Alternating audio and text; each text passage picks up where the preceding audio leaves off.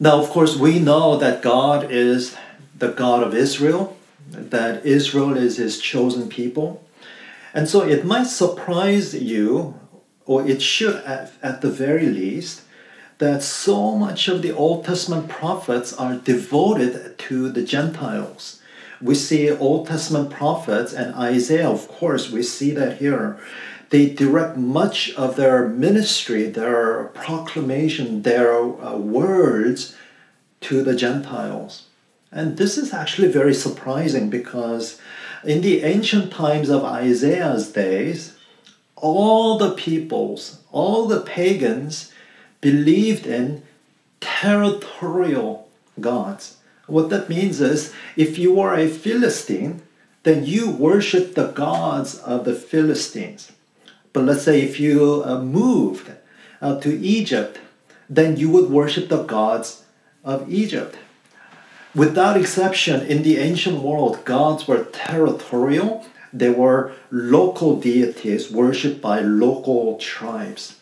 And so what comes across really unusual and unique is that in the Old Testament, the prophets of the Lord do not merely speak to people of Israel who lived inside the boundaries of Israel, but they spoke to all peoples and devoted much space and time and ministry to declare God's word to the nations. And that, of course, tells us immediately that there is something different about the God that we serve versus the gods of the surrounding nations. Jehovah, he is the judge of whole earth. He does not merely judge Israel, but he judges all mankind.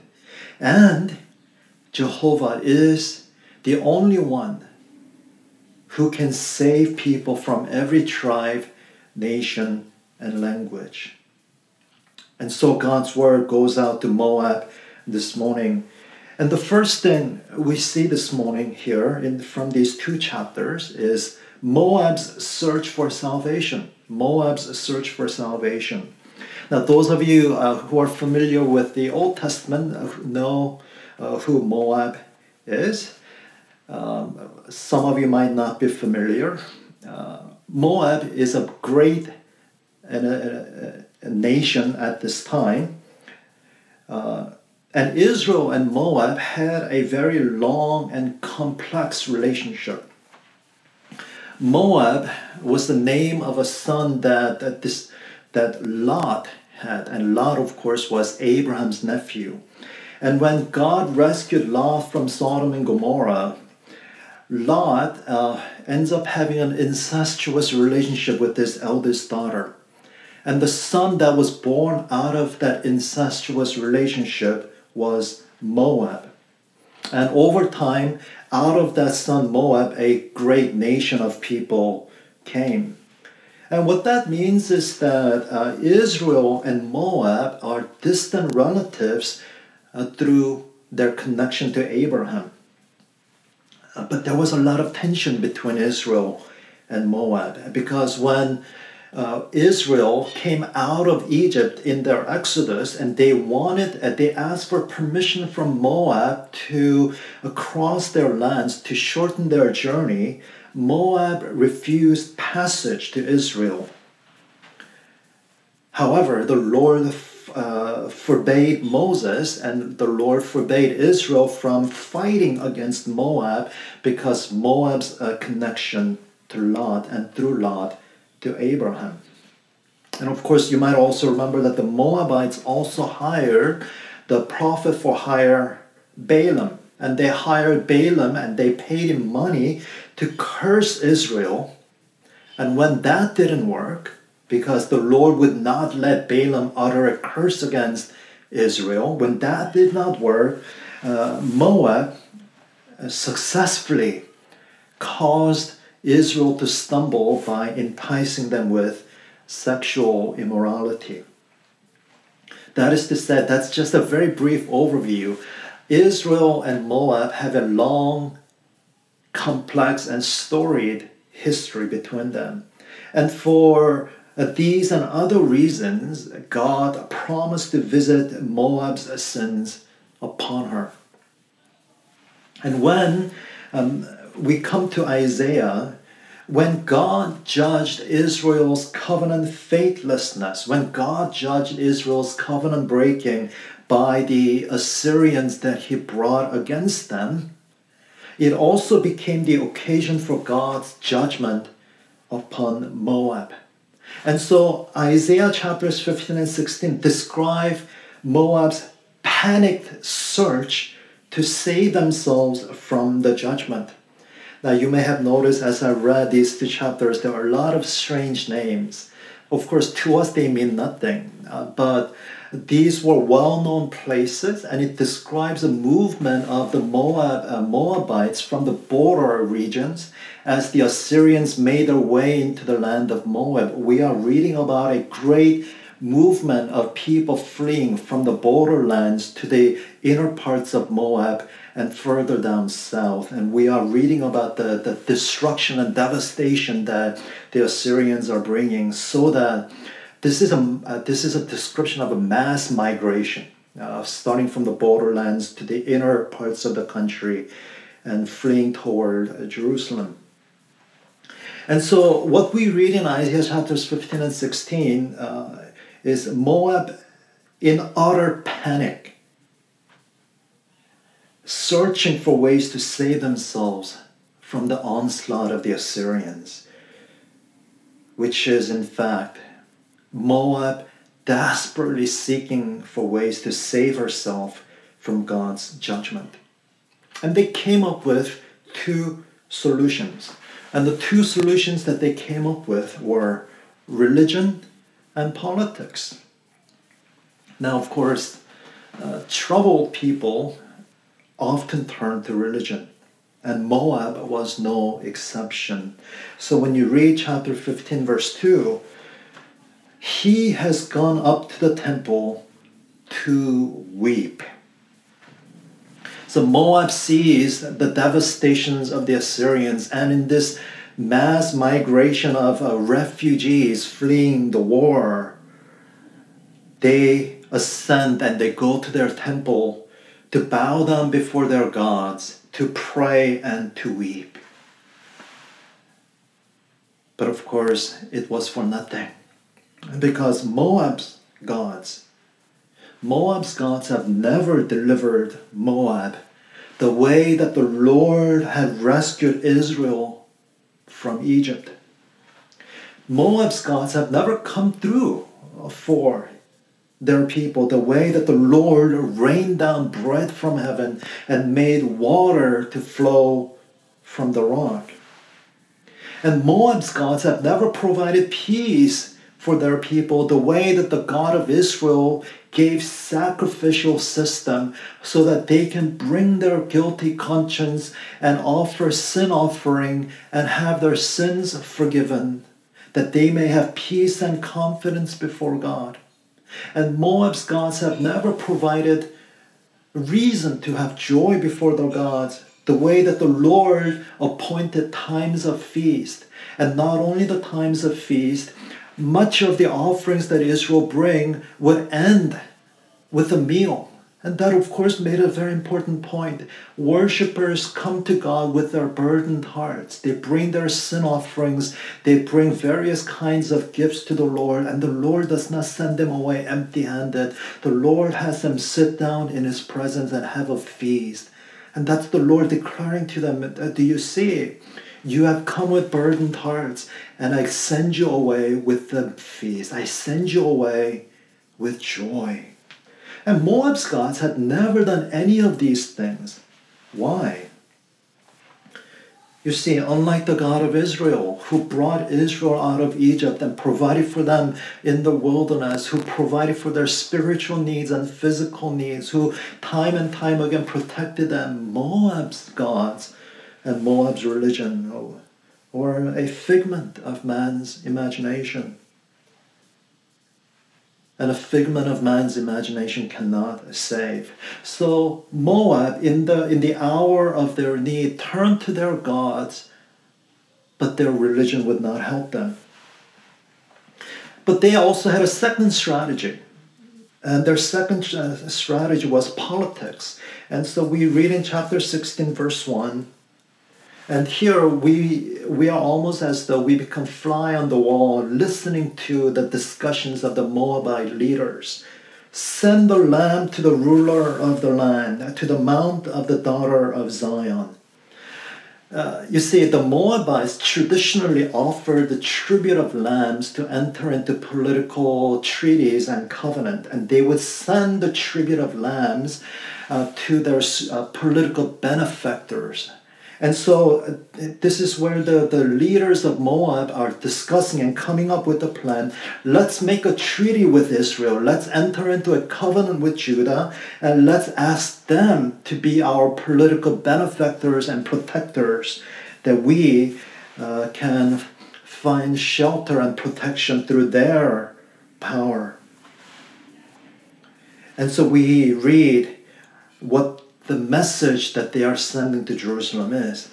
And this is the message they are sending. Give counsel, grant justice, make your shade like night at the height of noon.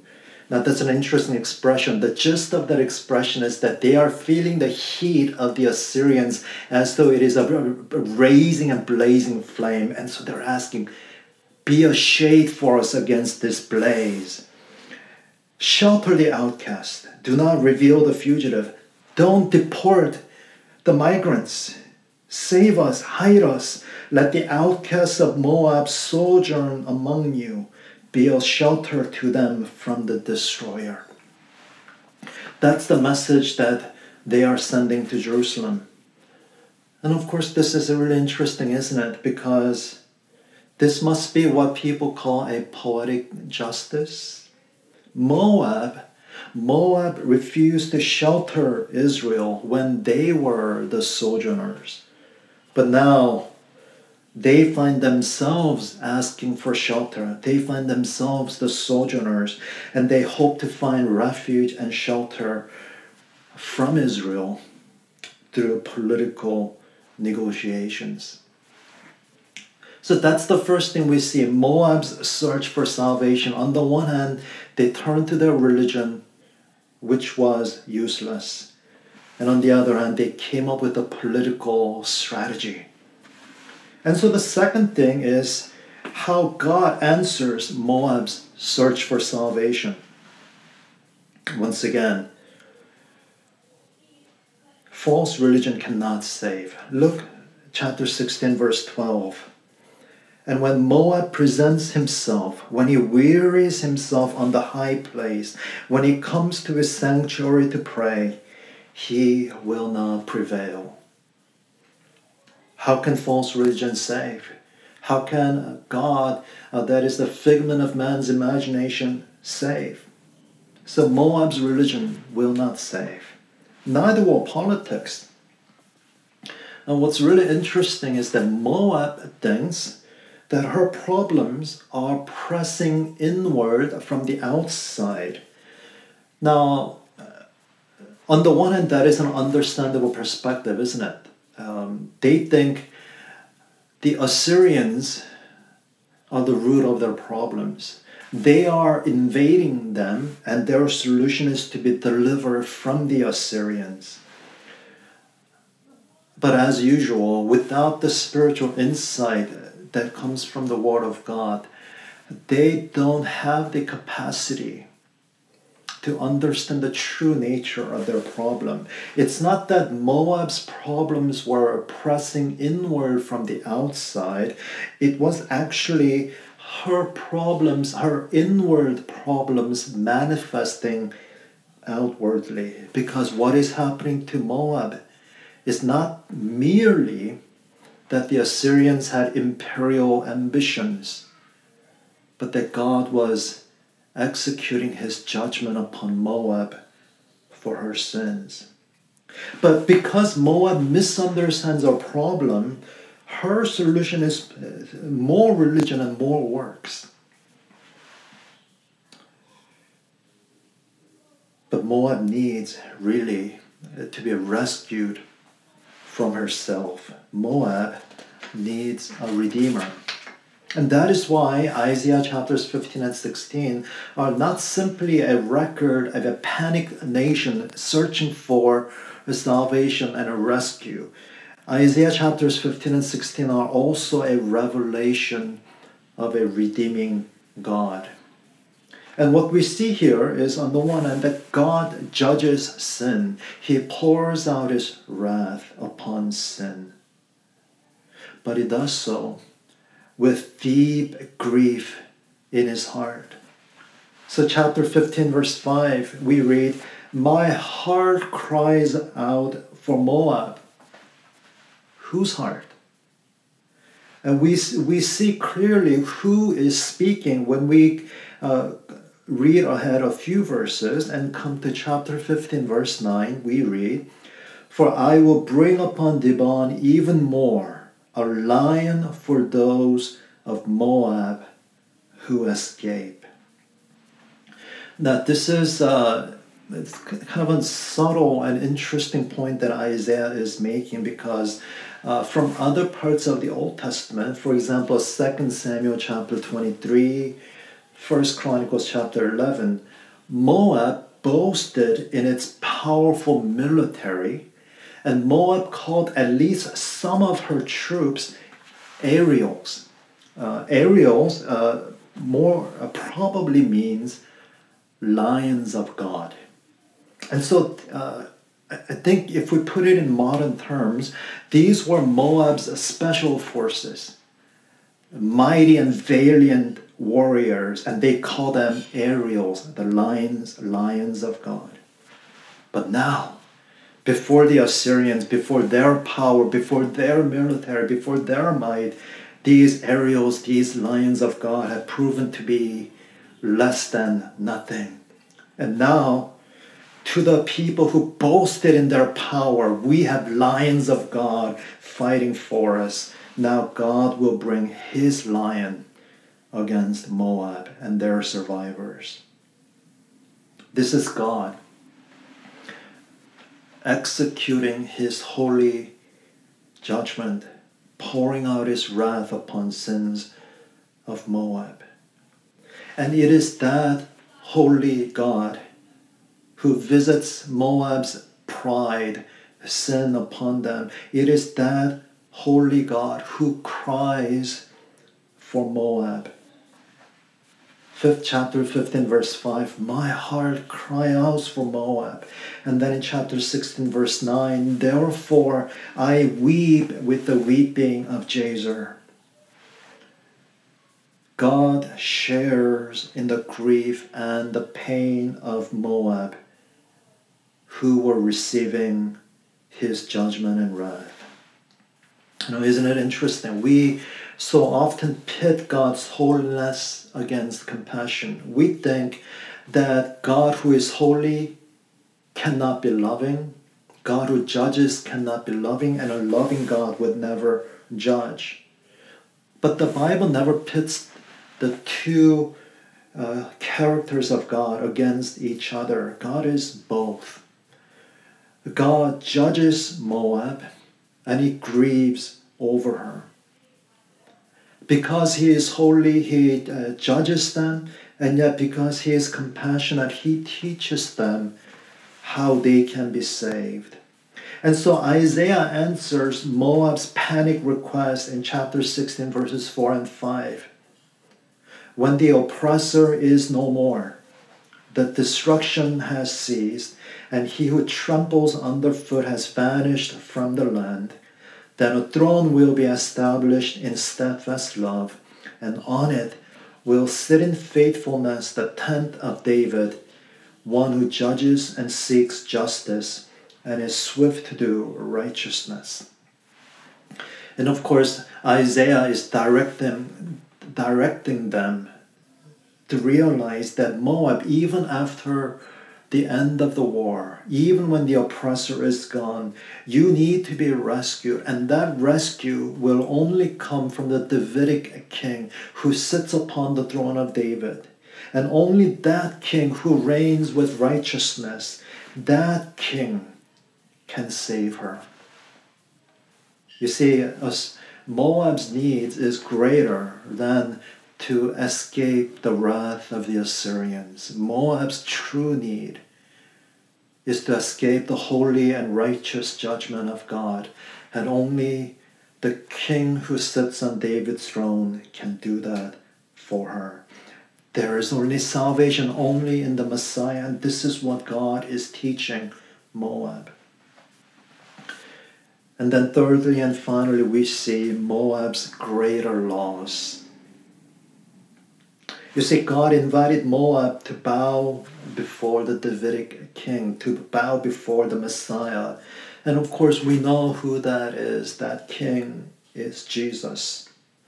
And this is God calling, because God is not merely the God of Israel over the people who live within the boundaries of Israel, because God is the Lord of all, because He is the judge of all mankind, but because He is also the Redeemer of all mankind. This is God calling even the Gentiles to salvation. And the salvation God is teaching them will come one day in the cross of the Davidic king where Jesus died, because it is upon that cross we see God in the fullness of His holiness and compassion.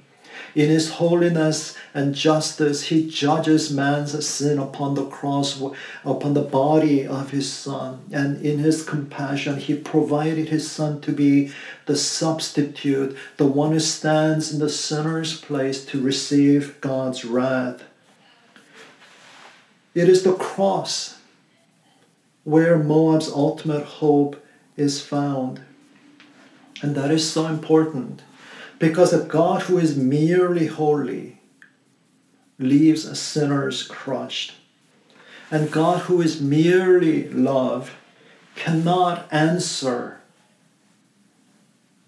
injustice and cannot hold unrighteousness accountable. But the cross is both. In the cross of Jesus Christ, God is holy, and His wrath and His justice are satisfied. And in the cross of Jesus Christ, God is merciful and compassionate. And Moab needs to bow down before God's king. Moab needs more than a temporary political alliance. Moab needs to come and bow before the Davidic king and serve that king with joy. But alas, Moab was too proud. Chapter 16, verse 6. We have heard of the pride of Moab, how proud he is, of his arrogance, his pride, and his insolence. In his idle boasting, he is not right.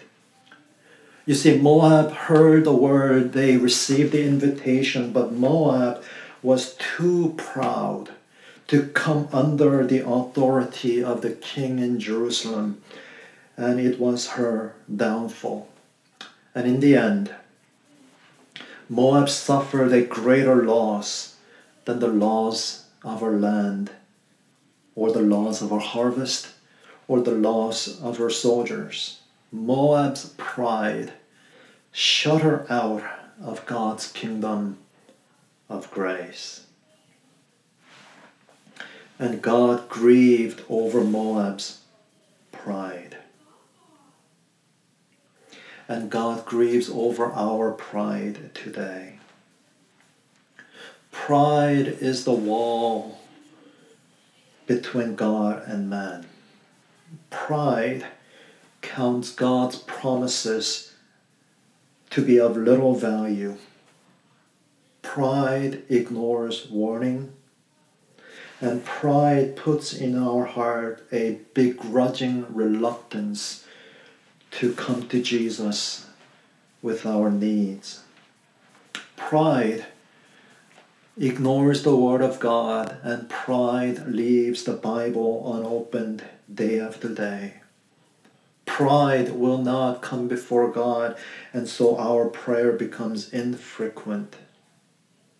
Pride makes God's grace a burden, and pride makes it seem so that whatever step we have to take, we must take to be right with God, to be an enormous sacrifice and price that we cannot afford to pay.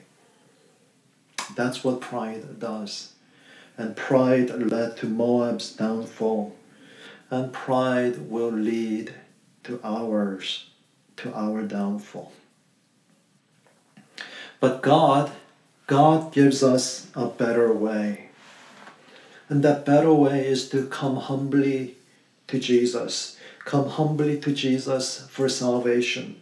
And keep coming humbly to Jesus to reign over us. Have you come to Jesus to save you, not from the troubles of the day, but to save you from the holy and righteous wrath of God, before which you have no excuse or an answer? He is holy, but He is also gracious and forgiving. And if you come to Jesus and ask Him to save you, He will. That's His promise. And do you continue to come humbly to Jesus? What areas of life have you been unwilling to submit to the Lord Jesus? I think we all have them.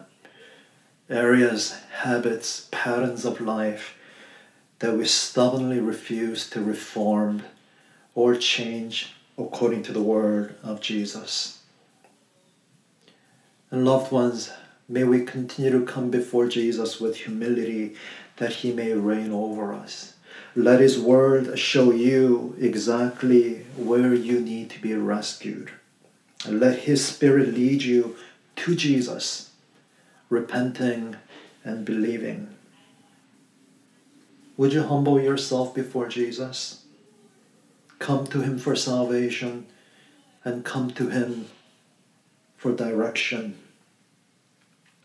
Humble yourself before Jesus that He may rescue you today and forever.